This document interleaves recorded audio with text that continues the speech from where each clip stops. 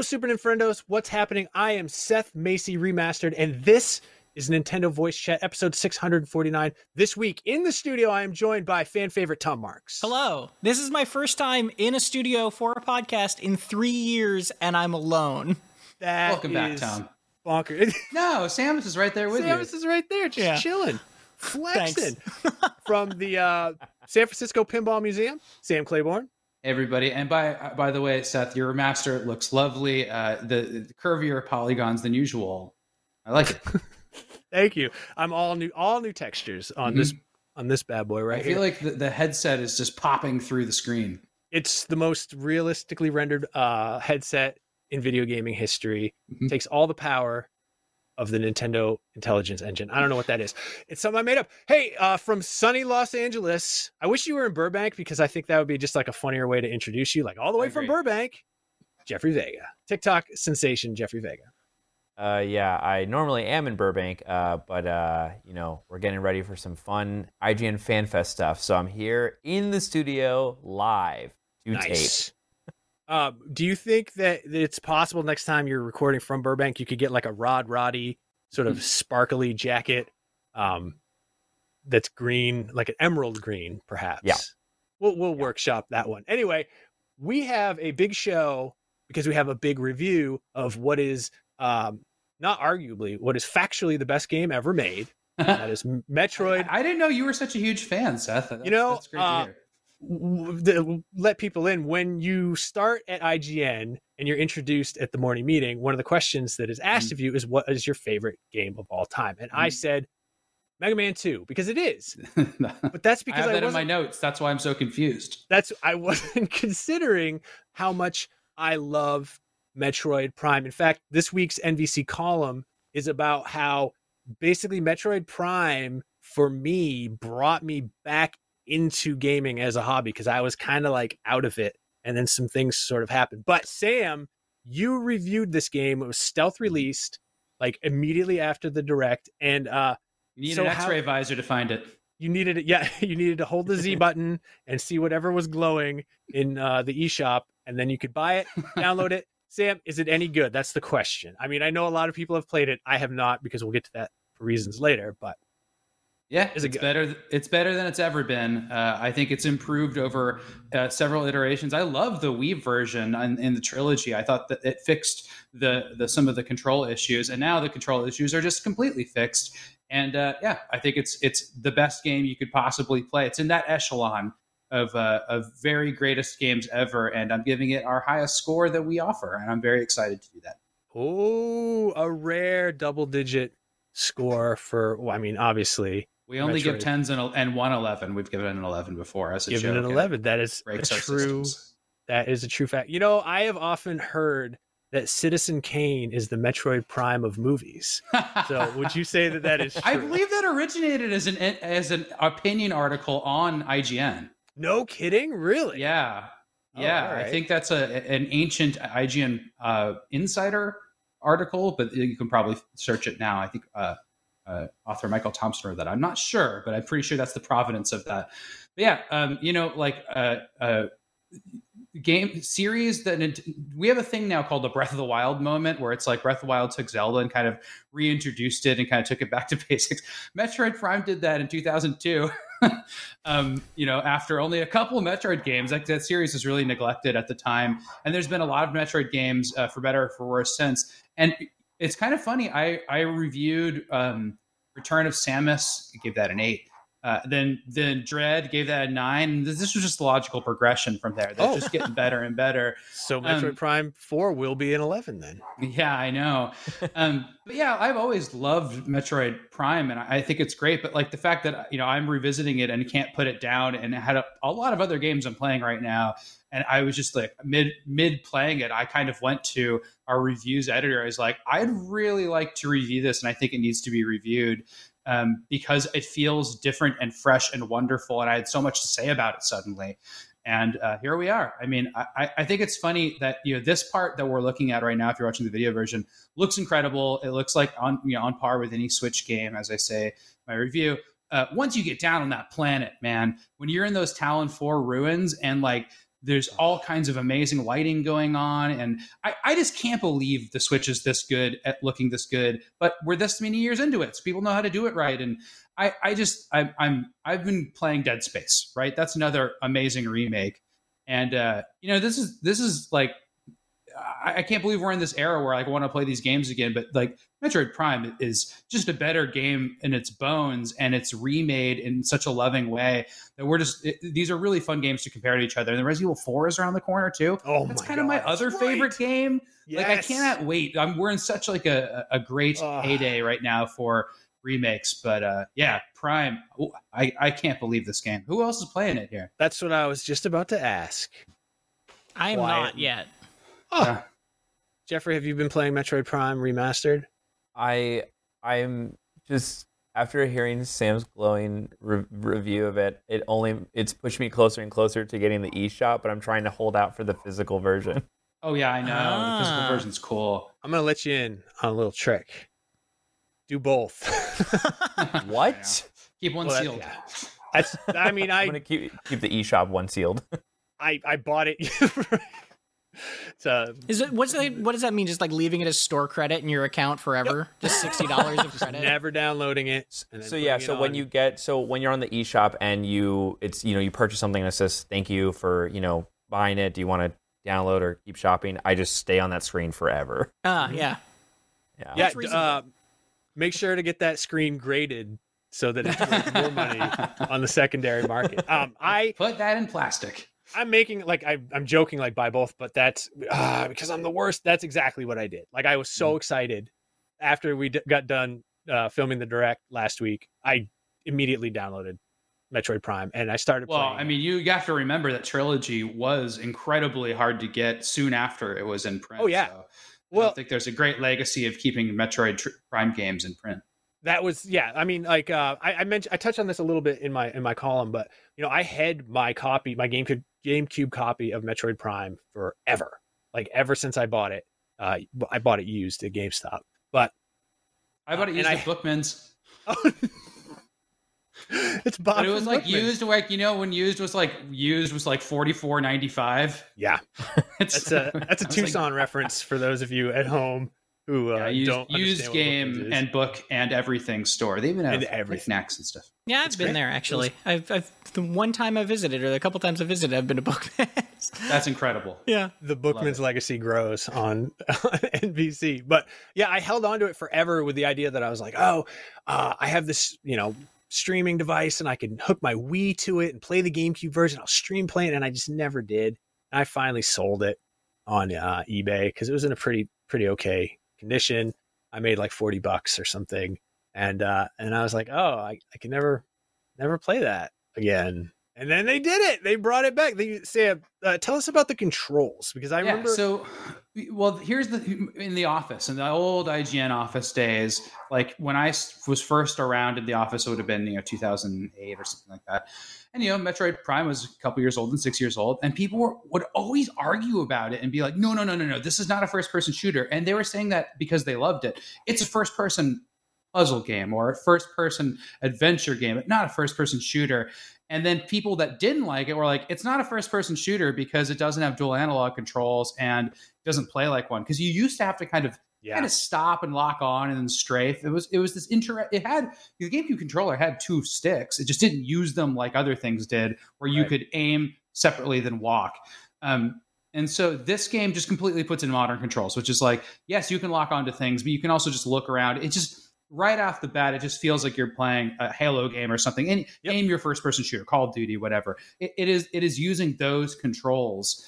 And so I'm reevaluating it now without all of that background hum, which I never really weighed in on. I was just like, why is everybody arguing about this? Like, I'm just trying to write a strategy guide here, and everybody's shouting behind me. That's what it was like. And now I'm like, well, this is like, I mean, it's one of the best campaigns for a single player first person shooter ever.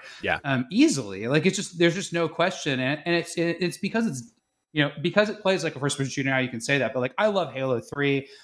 Everybody loves Half-Life 2. And so like now I'm like thinking of like, what are the big campaigns that match up with this? And there's very few. It's fun to put it in that echelon. Wolfenstein games are really incredible. But what also like sets this game apart from all those is like you don't have a single point of dialogue in this game or conversation. Yeah. Or a person telling you how to, look left and right and like try pulling the trigger now, chief. Like nothing is happening like that. It's throwing you behind a helmet and you are alone through the whole game. And sometimes you read about, some of the background stuff. Sometimes the planet is developed as this other basically living character in more ways than one. And I love that about it. Like, I love that it's taking single player to such an extreme. And of course, the second one put in like kind of a ham-fisted multiplayer. And then now everybody plays these giant multiplayer games like Destiny, which are also, incredible first-person shooters. Fortnite is a third-person shooter. But like there's all kinds of games that people are playing. But like this is if you're playing by yourself and like you want to feel like you're wearing a helmet and you're not, it's like this is like it's an incredibly immersive campaign in single player. There's nothing like it. There's just nothing like it.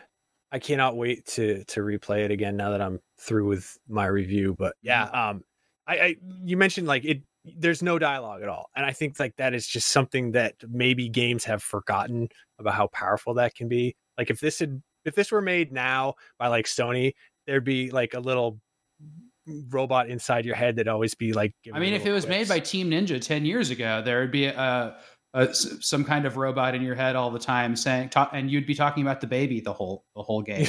Like, this has not worked out well for Metroid when they've added a bunch of stuff and characterization and stuff in the past. So. Man, the atmosphere is just so good. And to what you were saying, Sam, about like, the debate back then about whether it's a first person shooter or not, obviously the new controls recontextualizes that conversation a little bit, but in the dialogue thing as well, I think one of the reasons that you could even have that sort of conversation initially is because Prime is so interesting because it really, you talked about it being an evolution of what Metroid was, right? It really didn't feel like they were trying to make a first-person shooter campaign, quote unquote. It just felt like they were making what Metroid was in 3D. True. And because Samus has a gun, you had a gun, right? Like it, and I think that that explained also to back up your argument. It's the morph ball in third person, which I know a bunch of people are probably gritting their teeth about. Why aren't they mentioning this? Like, a big part of this game is in a completely different view. Yeah, exactly. And so I think that you think back to the original 2D Metroids or the early ones, those basically didn't have any dialogue either, right? That you just sort of were dropped into a map and you got a little bit of an impetus and then you explored. And I love that. I love that about this game too. And I agree. I think it's a powerful tool that not enough games sort of utilize. Yeah, well, and maybe it's not worth repeating. Like, we can have movies that aren't like any other movies. Can we have games that are like that? Like, that's what makes me a little bit concerned for Metroid Prime 4. Like, 2 and 3 are more good stuff, and you can make a good game, but like, you kind of exhaust your resources in a character that's silent, or you don't make the character silent anymore. And there was a great moment in Dread where the silence is broken in a really clever way. And so that is an example that gives me heart about Metroid Prime 4. Like, oh, maybe there's life left, because I have no ill feelings about Dread this far on too. I love that game. That game's incredible. And it took, Metroid to new 2D-ish heights, because again, it's a mixture of 2D and 3D. Sure. Yeah, it's Metroid Prime Remastered. If you've never played it and you want to play one of the best games of all time, go on the eShop, buy 2 copies, right, Jeffrey? One that you can yes. You can keep, and one that you can play. Seth really making you commit to that. Just play the game, damn it. It's funny, we're talking about, the arguments of what it was, but I actually came across an IGN article that was a preview of this where they were saying, is this a first-person action game, in quotes? Because like there was no vocabulary for a first-person game that wasn't a first-person shooter, in a lot of the same way that first-person shooters used to just be called Doom clones, because we didn't have... That's exactly right. Sure. But I actually... We have examples, like Portal is an example of a game where it's like, you do a lot of first-person shooting, but you're shooting, what's the difference? Well, there's a difference, it is kind of... And there's a lot of first-person puzzle games now that you don't even shoot it, Yeah. Right. Yeah. I mean, you think like almost every game is first person or third person, like over the shoulder now. But hey, there it is. Is Metroid a first person adventure? Wow, Red is on. So if you scroll down, does it answer the question? I don't think so. We editorial minded people would very much appreciate it if people answered their questions with when there's a question in a headline. Right. That is a good a good piece of advice for anyone writing out there. Answer the question. Yeah. If your headline is a question. But hey, I have a tip for people when they're playing. For one thing that's not in their US versions of Prime is that you can turn on, it's very slight, but you can turn on narration, which was in the European and Japanese versions. It's just usually a person saying like, "You're on the surface of Talon 4." Like it's just, but like it wasn't in there before. What? And like I'm a Metroid Prime nerd. Like I will experience every part of this game. That is some Blade Runner studio meddling if I've ever heard of it. So they add that There's no talking in this game. Get Harrison Ford to do VO. And yeah, I thought that was really cool. And then the other thing I would recommend is that the sound is redone and remixed, but you know, we all there's classic music in this game that people love. It hasn't been touched. It's all good. But the remix or new televisions or whatever the case, I was playing this game originally on a Cube CRT. You know, yeah, hell yeah. It's funny to think about what it was with like that green volume display that would go up, that Eternal Darkness riffed on. But now what's really lovely about this game, especially with headphones, is there's this, when you're playing it and you're trying to go for 100%, we should absolutely do, because like the meat of this game is in secrets, just like Super Mario Brothers, just like The Legend of Zelda. This game is about secrets that are hidden, and one of the coolest things is audio cues for those secrets. There's this wow, like sound when you're near an item, and you can be in a room with like no indication that there's a secret in there, but all of a sudden you're next to a wall and you hear that, and you just start. It's just an amazing puzzle solving tip. And in the game, it's a really cool aspect of it. So you know, when you're thinking about the graphics and the controls and stuff, like also like give a thought to the sound and the thought that went into that in this game too. It's really neat. I have one more question then. Are there secrets or any bonuses that weren't in the original? Only in the galleries. There's like extra gallery stuff, and then there's the extra options. I actually I made a page in our guide, in our strategy guide, about all the differences, so you can definitely all check that out. It's live. You can read that. My review isn't quite up yet, but we expect maybe it'll be up by the time this episode's. Y'all are getting a little preview here, which is fun. But yeah, I put that up, and that accounts for those differences. There's I've beaten it in. I don't want to spoil some of this stuff. So like I've beaten it in like 2 of the ways that matter to see extra stuff, and those have been the same, but like you unlock a different mode that you did in the original one too. I haven't played through it. I'm not sure how long it'll take me to get through it. It's very difficult. So that's happening. And like, by the way, like the ending of this game is really interesting and cool, because Samus was, and I will skirt, or I don't know, like Samus is a woman, first of all, like we can talk about that, right? But in the end, spoiler for the original 1986 every Metroid game shows Samus in the end of the game in different ways based on how you beat it, right?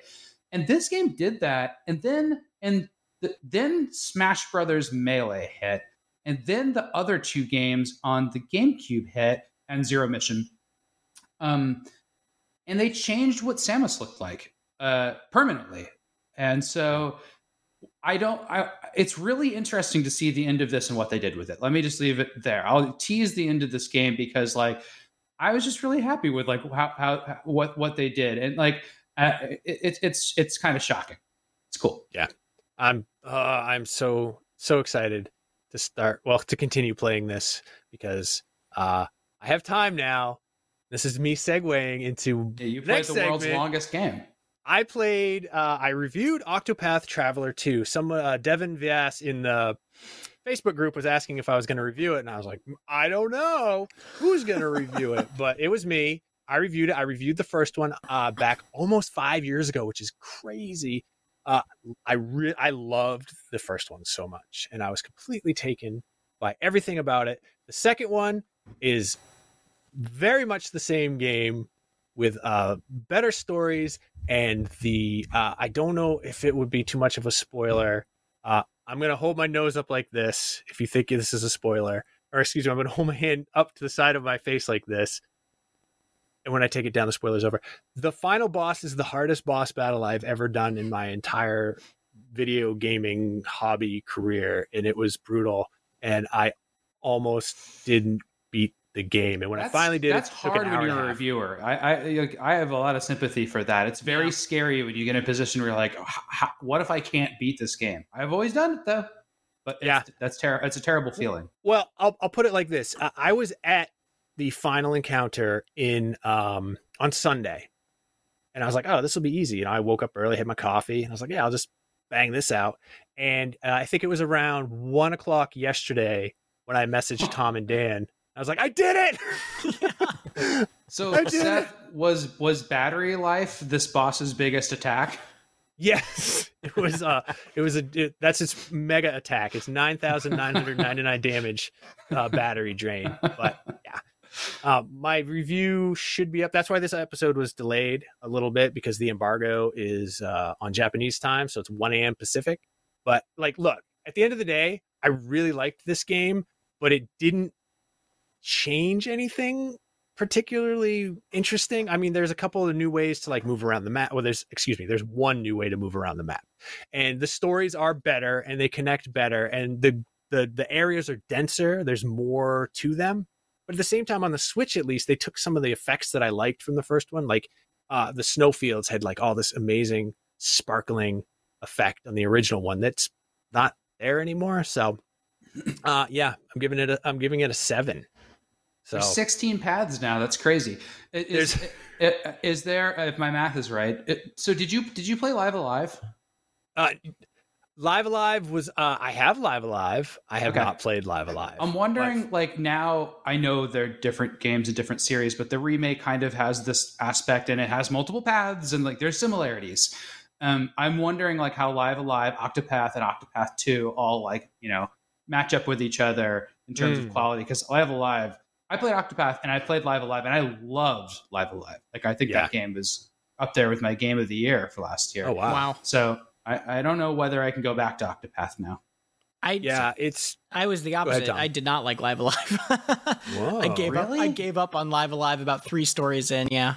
You loved Octopath, right? No, I didn't really like Octopath either. Okay, well then, I liked maybe takes Tom advice on different games. I think this game. I think this structure is just not something that super interests me, because like it's impossible to deny, or I mean, it's very easy to deny, but I don't. The graphics in both of those games, and all 3 of these games, are great. Right, the style is wonderful. The combat systems in Octopath, I love that combat system. It's really, really good. The thing that I didn't like about Live Alive, the stories didn't interest me. It just really felt like it was still like a very old game at its core, and I just like couldn't click with me. And I don't blame anyone for enjoying it, or don't enjoy what you want to enjoy. I feel blamed. It just condemned. It just didn't condemn you. I don't condemn anyone. It's just like it just didn't click with me. The Octopath problem was that I didn't like that each of the characters were so disconnected from one another. It felt like I was playing 8 different RPGs at once. And so it sounds like it resolved that in this game. Well, it eventually it does. Like, I make the joke, hour 30 is when it really starts to I love that. Yeah. That's not entirely true, but they do come together in a way that kind of makes sense. And there's some clues while you're playing as to like what's going to play out at the end. Sure. But man, I thought I was done with this game like 3 times. Whoa. And then I was like, oh no, there's more. There's more to it. And I enjoyed it. And I will say, like, if you're a fan of spreadsheets and making them, you're going to really like what Octopath Traveler 2 has to offer, because an accountant's JRPG. It's an accountant's JRPG, because you got to put in formulas like sum, parentheses, and then none of that is true. But the systems are just like really complex, but you kind of, if you take that sort of analytical mindset that you're just like figuring out what complements what, it's really rewarding, especially when you do like kind of crack that code. Like, I will say and this isn't a spoiler, but the final boss fight, it overwhelmed me the first time, because I just couldn't figure out. There's so much happening that I couldn't like get my head around it until after like try 8, I got out my notebook and I wrote down like a plan of action. Wow. And I followed through on that plan. Like I gave it thought. It wasn't just like, oh, I'm just going to throw something against the wall. Like I had to actually really think. Is this your basic like turn-based RPG? It's a turn-based RPG. It's like a 16, it's like every JRPG that was on the Super Nintendo. Yeah, like it's turn-based. I know that about the game. I'm just specifying the final boss. Like you still had to figure that out because you had to be like, who's healing who's using this skill then. Yeah, it's all about like it's resource management. It's about making sure like the skills everyone has are balanced. It's making sure that you're like paying attention to the biggest threat at that exact moment, but also thinking like 2 steps ahead so that you can be ready for when you do have that chance open up. It's like it's crazy. And could you go like kill ogres in a forest for like 2 48-hour periods and then come back and then be fine though? No, actually you can't. I thought I could because that's with almost every like that's how I beat Final Fantasy VI, which has your whole team is there and you think you're done, but it goes to the next level. And then it goes like Kefka's like 3 screens tall at the end of that. I love spoilers for that. But like I was, I think I had actually accidentally uncovered that glitch where you get unlimited items. So I was like super powered. I had all the best stuff. And I was just, I just was able to power through it. This one, I was like, you know what? I'm just going to grind and get as high level as I can. And after I did that and I leveled up a lot, I went back and on my first attempt after leveling, I died before I even got through like 3 rounds of the battle. And I was like, okay, this isn't going to work. I have to figure this out. And that's, and that's what I did. Thank God. Well, after all of that, Jeffrey, did I sell you on Octopath Traveler 2 or what? I'm actually still thinking of Live Alive because I've only heard perfect things about that. And when Tom mentioned that it wasn't for him, the world started spinning and I was like, wait, maybe this game is real and that it does have a weakness. And now I'm like, here, I just like, I don't know if these games are for me, but I haven't tried them. I know you can get a demo of Octopath. Can I just play the second one or should I play the first one first? There's no connection. Like it doesn't matter. Like they're only connected by sort of. But if one's better than the other, Seth, would you make a call which one you'd play at this point? I would play the second one because it is a refinement of the first one. Now, people are going to be like, well, why did you review the first one so highly and the second one you gave a 7 to, which is obviously we know the worst score that a game can get. Oh, no. But because the first one was like absolutely novel and new and we didn't have this sort of art style. And now it's like kind of everywhere. But yeah. So. Well, that's a really good point, too. The art style with the first Octopath was one of its selling points. And now that art style has been used on a lot. Triangle Strategy. It's been used on Live Alive, right? It's been a lot more places. We got a Dragon Quest remake coming up, the same. Yeah. And, oh my God, I'm so excited for that. And that sequel thing is really interesting because it happens. I feel like it happens more frequently than people realize, right? Like one of my go-tos is Valkyria Chronicles is one of my favorite games of all time. Valkyria Chronicles 4, because the middle 2 and 3 were on handheld and they were kind of different. Valkyria Chronicles 4 like refines the gameplay of that game so much in so many smart ways, but the first one I think is such a better story that like it's tricky to recommend because it's like, well, the fourth one really does a lot of things better in terms of actually playing the game, but like I like the first one so much more. So like, which one do you recommend? It's that happens clearly. A lot, you have to get that first game remade. That's the solution. There you go. You got to remaster it. Also, if you haven't played Valkyria Chronicles, Valkyria Chronicles is amazing. Yeah, I will say. Is there a remake or remaster of that? I don't. There is. I have it. There's a remake or remaster of Valkyria Chronicles? Of the first one, I'm almost certain because I have it on. Maybe I'm misremembering. On PS Store or something? Almost certain it's on. I have it on Steam. Like I was going to play it on my Steam Deck. It is like on Steam. I don't know if that's a remaster though. I think they just re-released it. Well, nuts to you. Well, it's widescreen in this image. That's remastered, right? Because wasn't it as a PS1 game? Yep. It was not PS1. I don't remember which it first came out on. I think it was PS3. Oh, okay. It's a cool game. Who knows? It's one of the only strategy RPGs that really clicked with me, and it's really neat, and I like it. Good. But yeah, Jeffrey, so you're not a JRPG kind of guy? It's new to me. I don't have anything against it. I just like it's very. I don't know if I'm speaking for a lot of the fans of NVC, but it's just like I don't know where to begin, and everyone's like, Chrono Trigger. Chrono Trigger's. I was going to say Final Fantasy VI, but both good choices. I don't know if you've never played and you're like you've progressed in your life this much. I don't know if it's gonna, because like a big thing. I still think Chrono Trigger is accessible and easy to get into. Yeah, I think Final Fantasy VI is a better game, but I wouldn't recommend it over Chrono Trigger. Yeah, I think Chrono Speaking of separate stories, though, I mean, that's the prototype for this stuff. It really is. Oh yeah, man. Remaster that. I want to be able to play that pixel perfect remake Good coming out? Lord, for the love of God. Yeah. Hey Jeffrey, I do know what you do like, and that's red carpets.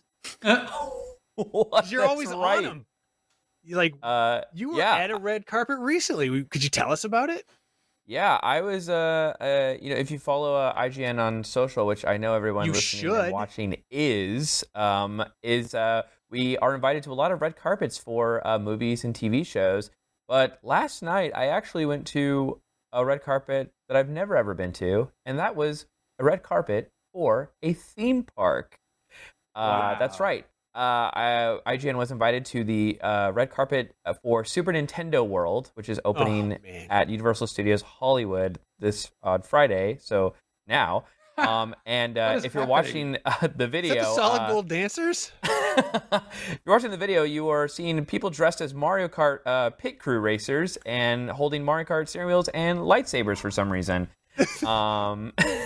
And we got to kind of go to the grand opening kind of celebration, and the biggest, absolute, most wonderful thing that I could probably say in my entire life was that I saw for the first time with my own eyes Mr. Miyamoto himself. No way! He was there. Oh, man. He came out and he hung out with Mario and Luigi and Princess Peach, these like real characters that were on stage. And they live translated his excitement for it, and he was just like, "This is incredible! Like the first time a Nintendo theme park in the U.S." And it was just truly such a wonderful moment where it's like, "Wow, because we're inside the park, which is just a small section of Universal Studios Hollywood near the Jurassic World ride, if you're familiar." Also very funny because like. We didn't really get to talk to many celebrities, but we did see a lot of them. And after we did the Mario Kart Bowser's Challenge ride, you kind of exit through the gift shop. And I saw Chris Pratt there, who is, as you know, the voice of Mario. He's always wanted to play Mario. Yeah. And if you're watching the video here, this is my video recording for TikTok, where this is the actual moment where the park opens. They have the 3, 2, 1 Mario Kart countdown. And I was holding A, and I did sort of burn my engine at the beginning. And then there was just fireworks everywhere. Bowser lit up. Were the fireworks scary? They were very scary, yes. It was very loud. I'm glad there's no audio because it would burn your headphones. We haven't reported on this yet, but you were there in person, so you got to hear the little bit of news that Mr. Miyamoto dropped, which is that Metroid Prime 4 is being canceled again. He was met with boos like I've never heard. But actually, it is funny. They did drop a little bit of news at that they did announce that Super Nintendo World will be opening at Universal Studios Orlando, which they did say is the kind of biggest, worst kept secret ever. So wherever you're listening this, if you're on the East Coast, you'll be able to go to Super Nintendo That's World. Me. That's Seth I'm Macy. On the East Coast. Is that where they're going to have like the Donkey Kong ride? They didn't mention that. I'm really hoping that they build enough space because I can't stress enough how small this park is. I mean, the video that you're watching is the entire park. I mean, really? When you enter through Princess Peach's castle, it is just, you see everything. But it is very wonderful. Like, it is such a wonderful place. Like, you absolutely must go if you're a Nintendo fan, obviously. It was really cool to kind of be in this kind of like, it's weird because like there's influencers there, there's celebrities there, and then there's just like me and my coworker. I mean, we're IGN, but it's like kind of like we're in the press area and it's just kind of covering that. And it's just really funny. Like I cannot make this up, but after we walked out of the gift shop, I saw Seth Green and Chance the Rapper taking a picture with a question block. Like it's just you can't make that up. E3 has always been like that too. There's just like, whoa, why is Conan O'Brien walking around here? And all this stuff. It's very funny.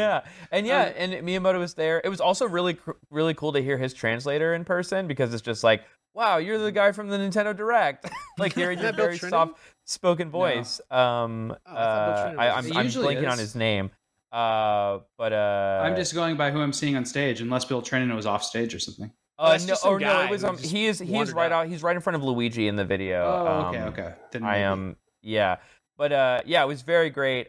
He kind of said a little like "Hello Hollywood" in English, and then he spoke Japanese for it, and he was just so excited. Like he's just like, what a dream! It was fun to work with Universal, and it's really fun. And it is going to be open on Friday the 17th, so to the public, and you can just go. And is it just an annex of Universal? It's just it is by the Universal theme park. It's it's inside the theme park, so you get admission to Super Nintendo World with your Universal Studios ticket or pass, whatever. Cool. I think they might do a reservation system to control crowds, because I can't stress enough how small it is. It can be crowded very easily. But I know we've talked about Super Nintendo World on NVC already, but truly my favorite part was the food. Like the food is so great. I don't like mushrooms. There's mushroom themed food. It was still good. It's magic. It's the Nintendo magic. Ooh, I love mushrooms. Is there a good vegetarian fare? There is not that many vegetarian options, unfortunately, but the vegetarian option is a kind of a caprese kind of piranha plant salad that's shaped like a piranha plant, which is very fun. It has pesto the mushrooms are actually made of beef. This is portobello burger, which is weird. This is first time. Such a miss. I love those. This is genuinely the first time in my life I have ever considered whether a super mushroom actually tastes like portobello or whether it tastes like something else. I've never ever thought about that. Really? No, I never thought about a super mushroom like tasting earthy. That doesn't make sense to me. It's bright red. Or is it being eaten, or is it being absorbed? Yeah, that too. It's crazy because I'm always thinking like, man, I bet Doozer Sticks tasted so good. But that's also, nobody gets the Fraggle Rock reference that I just made. But I seriously think they must have been delicious. So they do have at the Toadstool Cafe, Chef Toad's cooking up a storm there, and they do have garlic knots that are shaped like kind of a one-up mushroom. Those unfortunately were not good. I'm going to be real with you. Do not get the garlic knots there.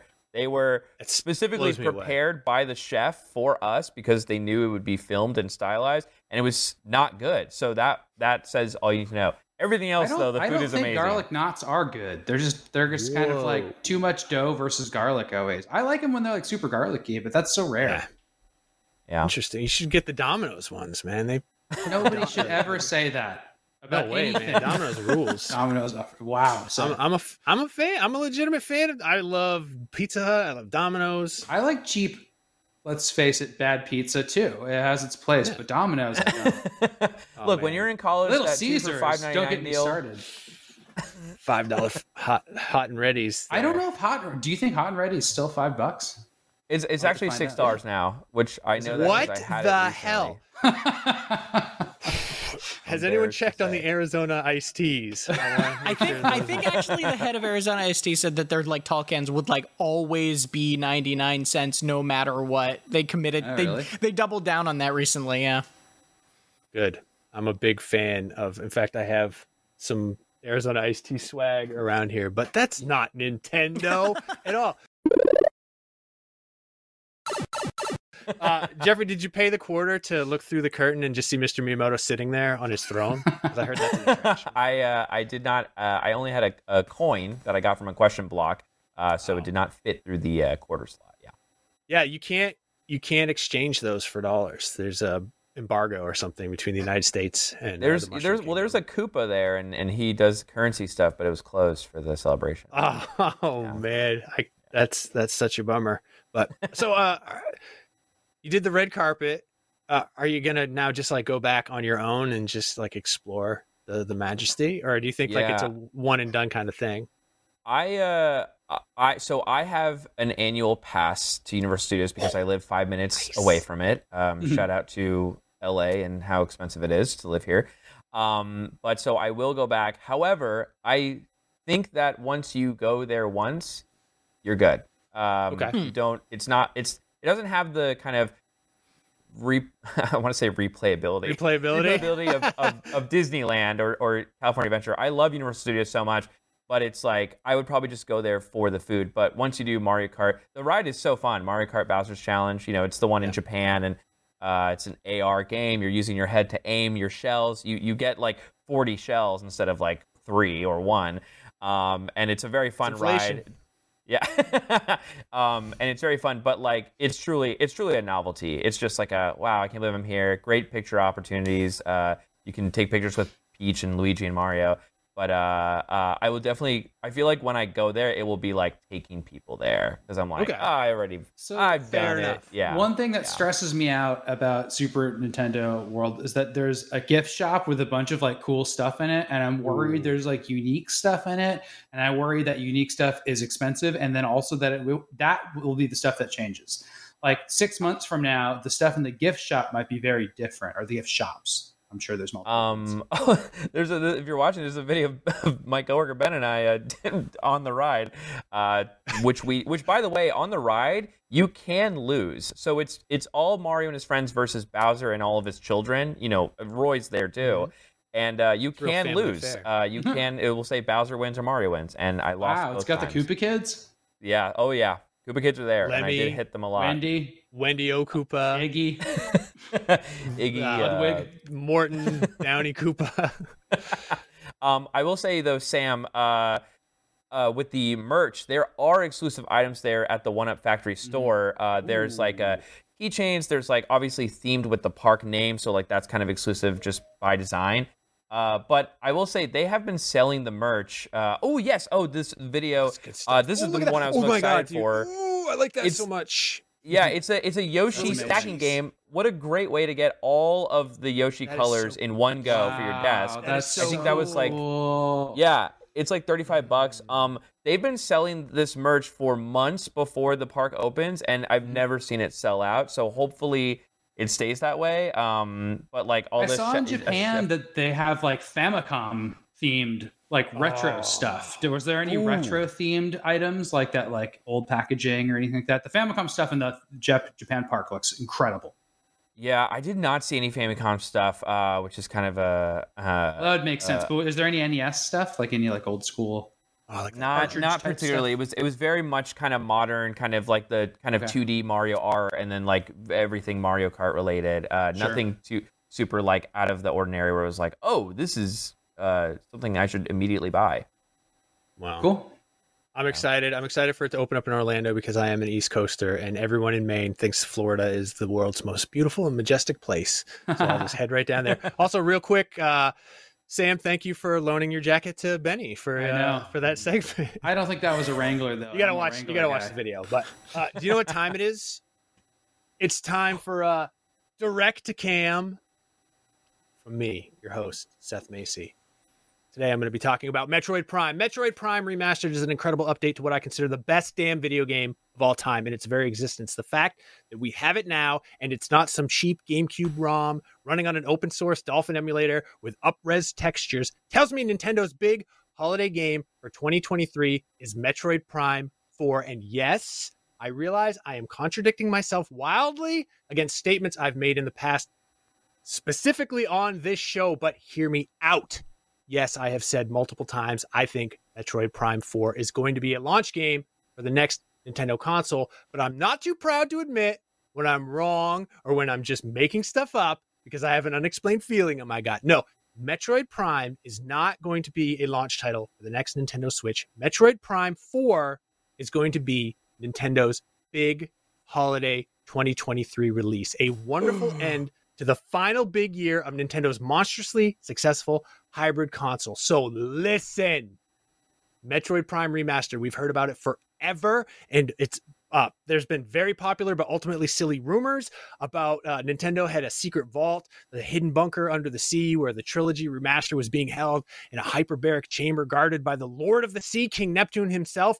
Those rumors were obviously dumb and wrong because Nintendo hit us with the 1-2 punch of announcement/release of the original game remaster. And what a remaster. It looks like it was built from the ground up to take advantage of the Switch hardware, and I'm 101% certain it was built using the existing Metroid Prime 4 engine as a proof of concept, but also a little amuse-bouche for we hungry Metroid heads. But more to the point, Nintendo said it doesn't have much to show at E3 for the second half of the year. But guess what, nerds? They didn't show Metroid Dread at E3. That was because there was not an E3 that year. But shut up. I am on a roll here. They announced it in June out of nowhere, released it in October. Well, friends, I see a similar situation playing out this year. Metroid rules. Everybody knows that. But to pay X trillions of dollars for a Metroid-themed E3 booth just doesn't make economic sense. It's a great game, but it doesn't sell the same as your Marios or your Zeldas or whatnot. But perhaps most damning of all is before the Direct, I did some Google foo, and I found 3 different listings on Walmart.com for Metroid Prime 4, priced at $59.99, $89.99, and $129.99. Those listings, by the way, they only showed on Google, and they 404'd when I clicked through to them, but come on. Standard, special, and collector's editions much? So I am going on the record here and now with absolutely no risk to my reputation or well-being, and declaring that Nintendo's Black Friday bundle for 2023 will be a Switch with Mario Kart packed in, and its holiday game for 2023 will be Metroid Prime 4. And let's open the floor to discussion. I think a Switch with Mario Kart bundled in is the safest prediction any human has ever made, besides maybe the sun will come up tomorrow. Hey, Seth, so at the end of Metroid Prime Remastered, you can watch the credits. And by the way, the credits do not include the original creators' credits from the previous games. I actually put those in our wiki guide and linking to the review to kind of preserve that and give credit where due. But the credits are interesting because they actually show, I don't know, a dozen studios that aren't retro. There's retro credits, there's NOA and Nintendo credits, and then there's just a bunch of third parties, like a ton of them. And they had to say like the studio, and they say a bunch of names. Studio, a bunch of names. So and these are all studios that are working on Metroid Prime 4.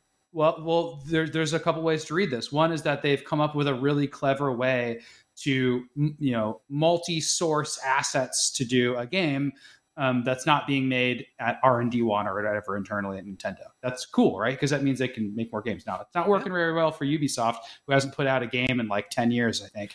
And they're doing the same thing.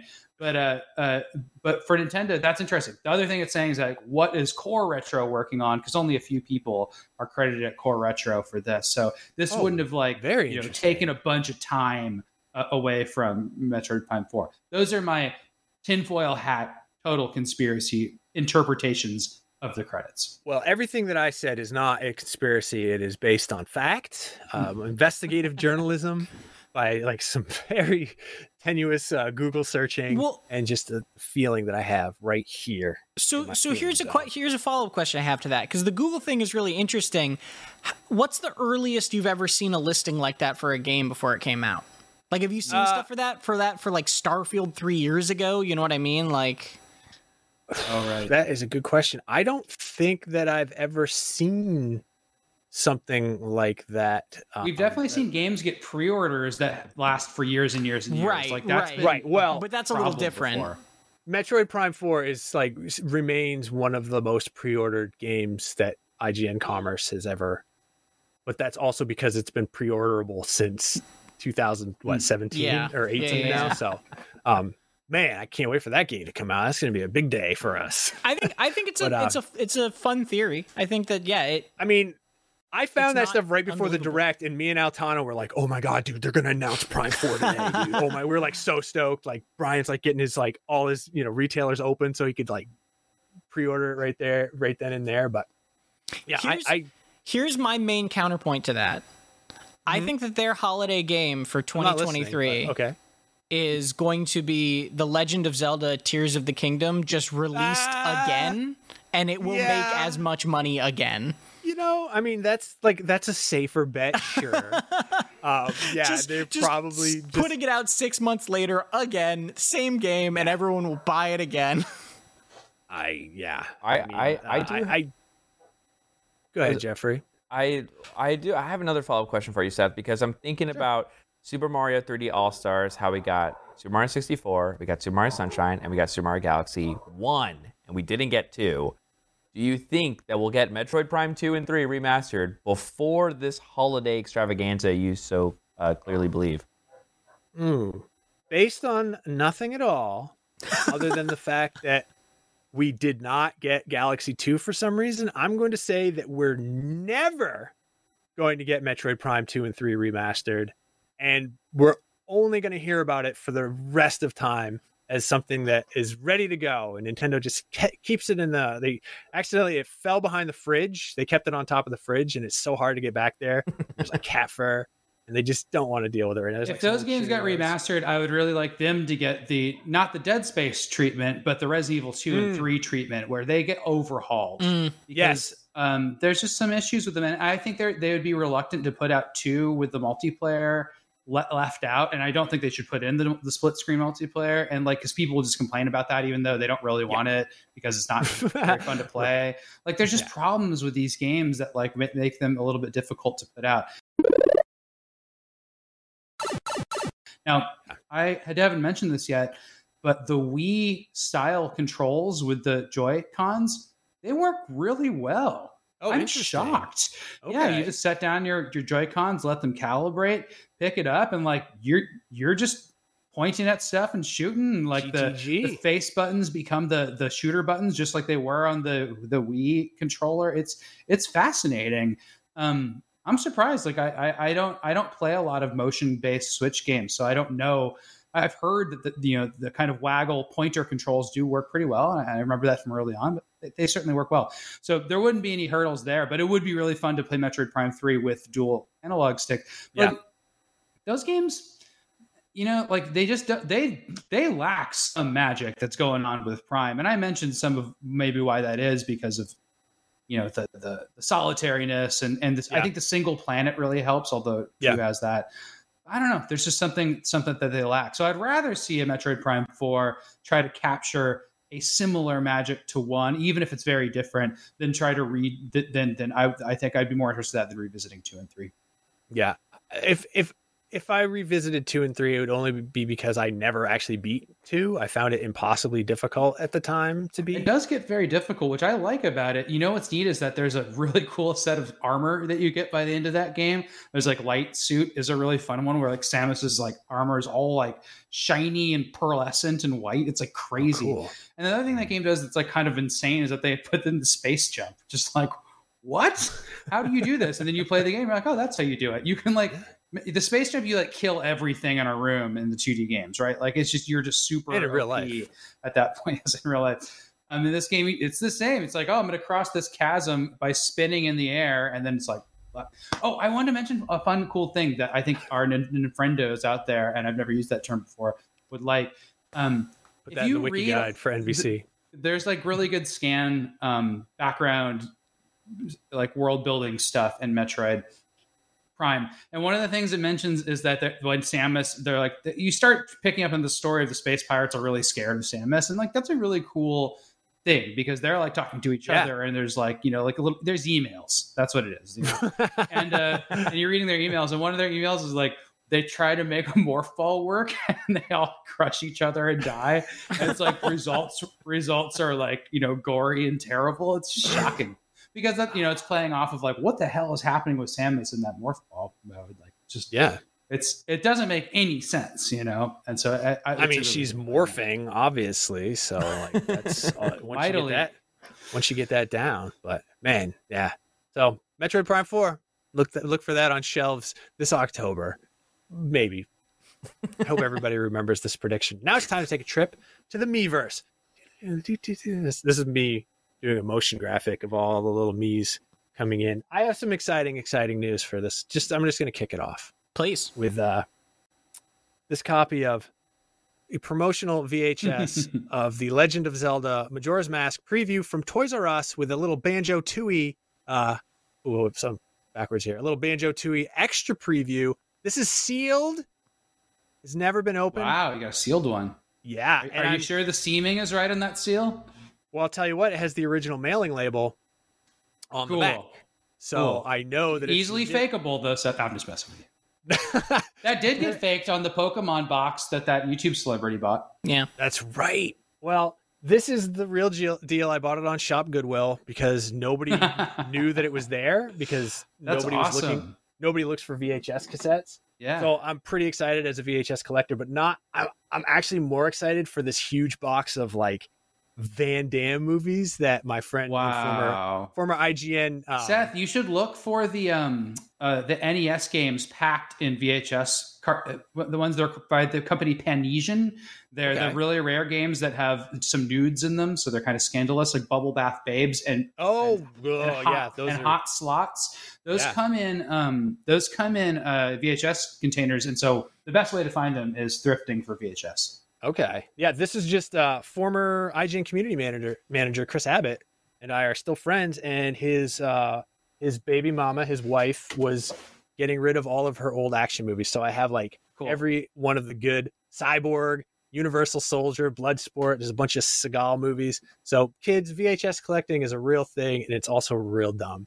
So don't waste your time with it, except eventually I'm going to get wood paneling, and this is going to be my rental store. I'm going to open it up to the public. But no, like this copy of Bloodsport is a rental copy. Like it's got the stickers on it that say rated R, action.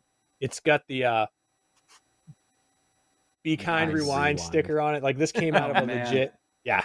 So anyway, that's my Miiverse, and it's only tangentially related to video games. I throw it to you, the panel. How are things with you? Have you been playing anything? Tom, have you been playing anything exciting? Has anything cool been happening in the world of Tom? Well, just this Thursday morning, as of recording this, I published a review of Wild Hearts, which is not on Switch, I don't believe. I think it's only on PlayStation, Xbox, and PC. But it's like a Monster Hunter style game from Koei Tecmo and Omega Force, published by EA. So it's like, well, and what I will say is, if you have, other consoles or a PC, and you really, really, really enjoyed Rise, for example, which was on Switch, Monster Hunter Rise, then this is one to look at elsewhere. For sure. I don't think it would ever come to Switch, unfortunately. Even on PC, apparently it's running really not well. Yeah. But it's a very cool game for Monster Hunter. The other thing on top of that is, like, it's just cool to see Omega Force branching out more and more. Like, I'm not super familiar with them, but Omega Force for a long time in my head was like only Dynasty Warriors. And now we've gotten Persona 5 Strikers, which is very much more like a action RPG, and we've gotten this, which is not anything like Dynasty Warriors, right? It's just cool to see that studio has range outside of, because they make a lot of Dynasty Warriors games or spin-offs, right? Yeah. So it's cool to see their range more. And maybe they've had this range already and I just haven't noticed, but I am noticing it more, at least. And it's, it's cool to see that. I also just, now that my review is done, started Fire Emblem Engage finally. But I'm not I'm not super deep into that yet. Okay. I quite like that game. It's funny. I actually have Megaforce on VHS behind me. So it's funny that you mentioned that. That's a real thing. Anyway, I was just gonna let that one linger. I was hoping like Sam maybe was familiar with the movie Megaforce, but I know about Megaforce because Jared Petty used to always talk about it and tell me to see it, but I haven't seen it. It's what I will say. I'll loan you the VHS. What I will say on Fire Emblem, just so I don't not talk about a Nintendo game at all here, is I'm only a few hours in, so I'm only like 4 or 5 chapters in or whatever. I'm really, really enjoying it, but man, oh man, do I agree with Brendan's review in that this game is super fun and the story is so bad. I can't handle how bad some of the writing is, at least early on. I'm surprised by how like anti people are at the story, because for me, I don't care at all.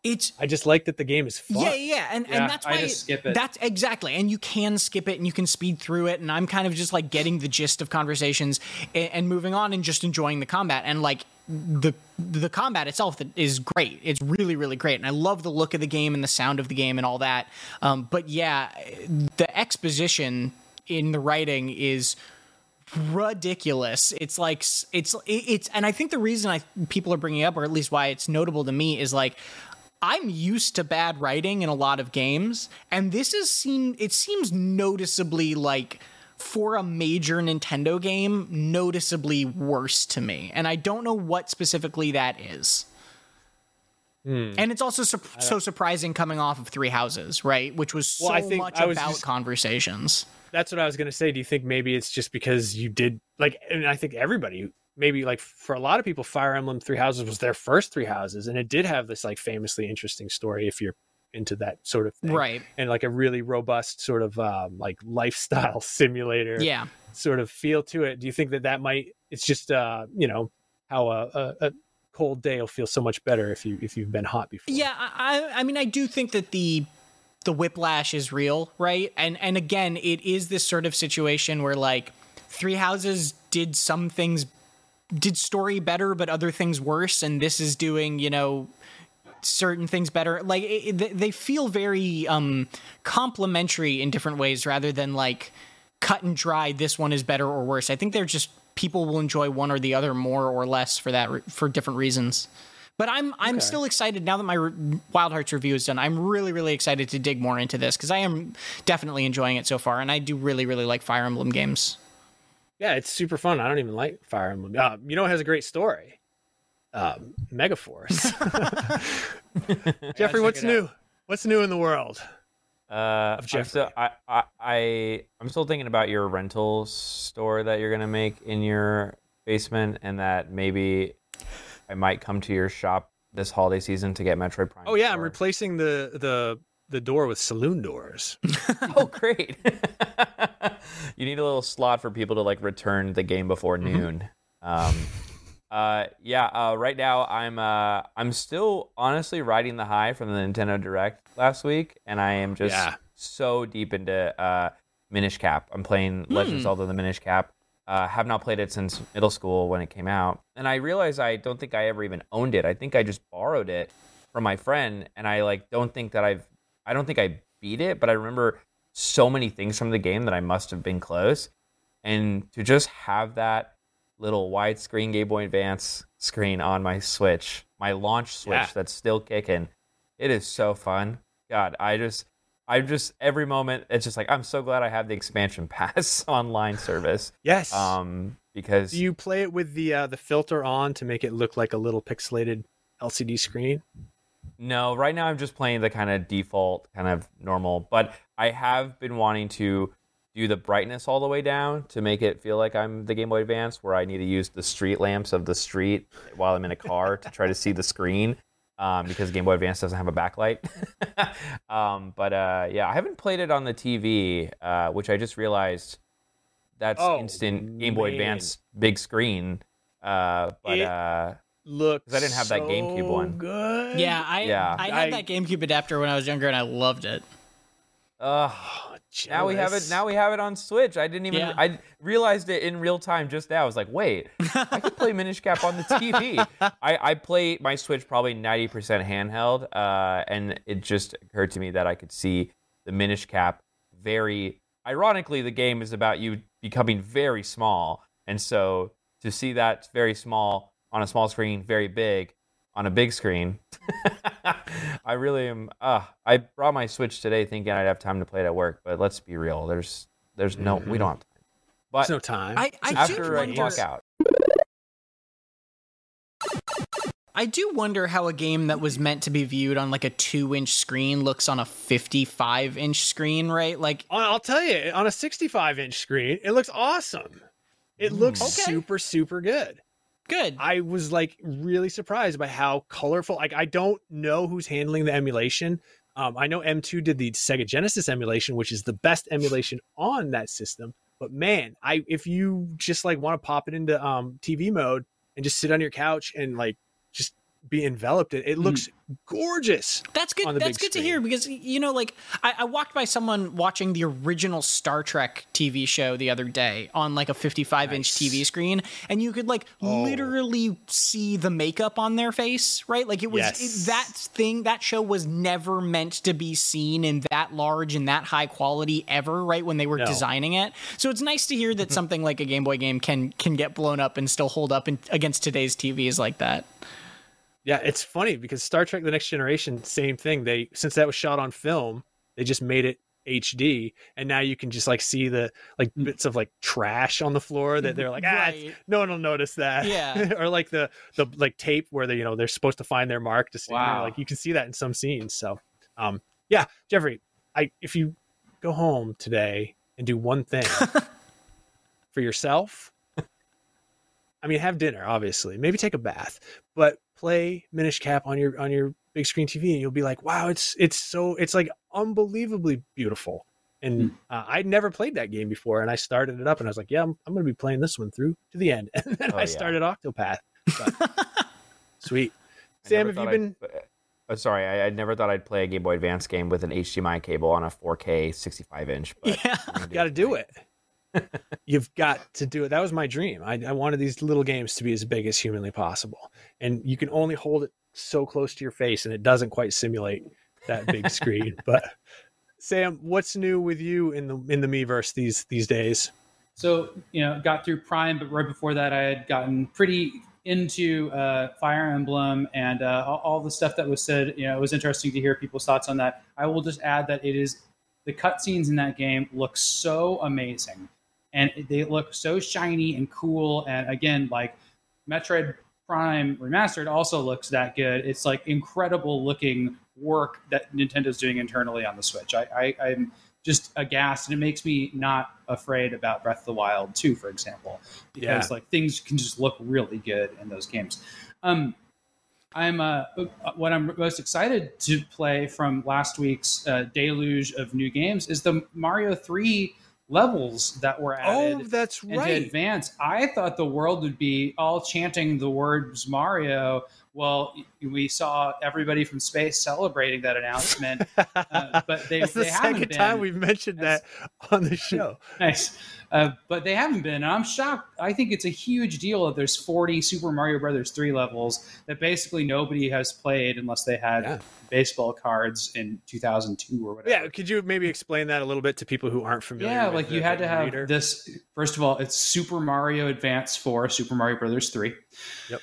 Not confusing at all. Super Mario Brothers. You had to have this Game Boy Advance game, and then you had to have the e-reader attachment for the Game Boy Advance, and then you had to buy packs of cards, which is, let's face it, it's like loot boxes, it's gambling. Mm-hmm. You're not going to get the cards you want. So to play all the levels that that are out there, you'd have to get, I think, cards for those levels because there's a Mario 3 series. I don't know the details on that, but there's also an e-reader series for Animal Crossing. And so there's like these kind of like, you kind of run these cards through and unlock stuff in your game. That they made custom levels for this, a game that had been, out for 10 years at that time. Yeah. It's a game from depending how you count, it was out in Japan in '89, I believe. Yeah. But it's just fascinating to me. I can't wait to play those levels. They're like it's like Mario Maker, but Nintendo made them, and that's all I want out of my Mario Maker levels. How did the cards work? Did they have magnetic media on them, or were they, I think it's a barcodes. Why didn't people just photocopy them and just hand them out? I mean, yeah, maybe. Well, hold on. There's some lawyers from Nintendo at my door right now. Maybe it was color, and color printing was just so expensive at the time. That is also true. Yeah. Did you see the Wizard in the theaters? Are you old enough to have? Yeah, I probably did. I saw it a million times around that time, so maybe. Yeah. Man, that was our first look at Super Mario 3. It was in the day. It was, and I remember the warp whistle and everything being revealed by that. And now I think back and I think like how mad people would be that that's a spoiler. It's like people did not gaff back then. Well, my question is, how did Jenny Lewis know? How did she know that there was a warp whistle and that I think what we didn't see is that some earlier contestants found the warp whistle. So she was just encouraging. You must have read the novelization. Yes, exactly. I'm retconning it. I have no idea. Oh man, Red has got this movie pulled up. This movie, man, I went and saw it with my friends in the theater, and we came out so incredibly excited and hyped about this movie. Oh, there's Jenny Lewis.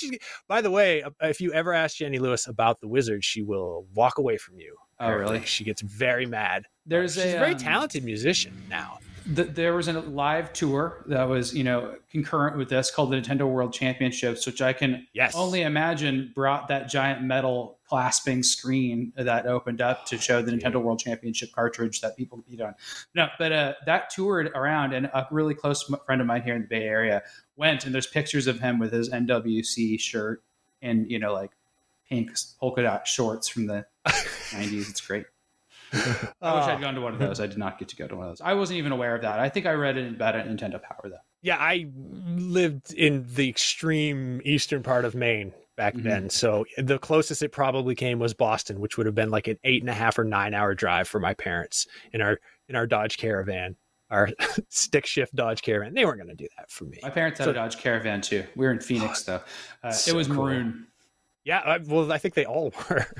Yeah, and they had maroon velour interiors that your mom's cigarette totally would just velour, ruin. Yeah, I think they're you don't see them anymore. Like it'd be really cool to have a nice condition Dodge. Well, what happened was Lee Iacocca built in this feature where after they got exposed to the slightest bit of salt, they turned to dust. They just blew away into the wind. They're definitely rusty. I know this has nothing to do with Nintendo, but like if you do find a Caravan, they're actually like valuable now because there aren't any left. Because every like boomer mom and dad drove them into the ground. There are no Chevy Astros though; those are really cool. I'm more of a Ford Econoline guy, like Econolines are great. You can move a pinball machine, one of those. Where are we? Get me started on vans, everybody. Nintendo van chat. I feel like we've just been transported to a different time and place that I didn't know how we got here. The warp whistle was blown. About time and space. That's what happened. Use the warp whistle. Jenny Lewis. Oh, that's why she knew about the warp whistle, because she's a talented musician. So she just knew about it. But that's cool. I'm excited because I've never played those e-reader games ever. In fact, I didn't even know about them until like much later. I've never even seen one of those. Yeah, I can't wait to see how it's presented. For example, like I think it's going to be presented in the way. I mean, this is stupid for me to speculate because I can just look at it. But like I like how the NES games or Super Nintendo games, when they issue the challenges for them, sometimes they just unlock everything. Yeah, the variants, and it sounds like that. I think in these games, like basically once you unlock stuff in the menus, you save it, and then it saves. So that's what it'll be like, and I can't wait to check it out. Sweet. Yeah, I sound like I'm complaining because, oh my God, I got to play a video game before everybody else for the point of review. And I'm not at all. Like, I love reviewing games. This is one of my favorite things. But that game just look at the screen. I love it. Oh, Mario's Mallet. Press A button to start. So, wow. Yeah, but because I was playing like this super complicated JRPG, I had no time for any other games. So I'm like way behind. Like I played 10 minutes of Prime. I started Chained Echoes before this review, which is really great. And I think Reb actually like just beat that game, which is pretty cool. And you should check it out. But like, I started Minish Cap for 5 seconds on Jeffrey's recommendation, just long enough to be like, wow, this is like a beautiful and wonderful game. And I'm excited to go back and play it. So like, I'm really looking forward now to playing games just for the fun of playing games and not having a deadline in front of me, except for I think I have another review lined up, but that's okay. I'm excited. Like I said, I love reviewing games. It's like my favorite part of this job. But unfortunately, that brings us to the end of today's show. Before we go, I have a few favors to ask of everybody. If you are watching us on YouTube, leave a like and a nice comment. If you're listening to us on a podcast app, please leave us a review. It helps us spread the good NVC word, and we'll be forever in your debt. Also, FanFest is happening right now on IGN.com, so make sure to check that out. But while you're at it, go to IGN store and check out the 40% off sale with the code FanFest. You're welcome, Justin Davis. Special thanks to Sam and Tom for joining us. Thanks for having me. Red, on the ones. Yeah, absolutely. Always a pleasure. Most of all, I want to thank you, the audience, for listening or watching. And please never forget, NVC is the only place where you can get the thing. You guys say it. Scoop. Oh.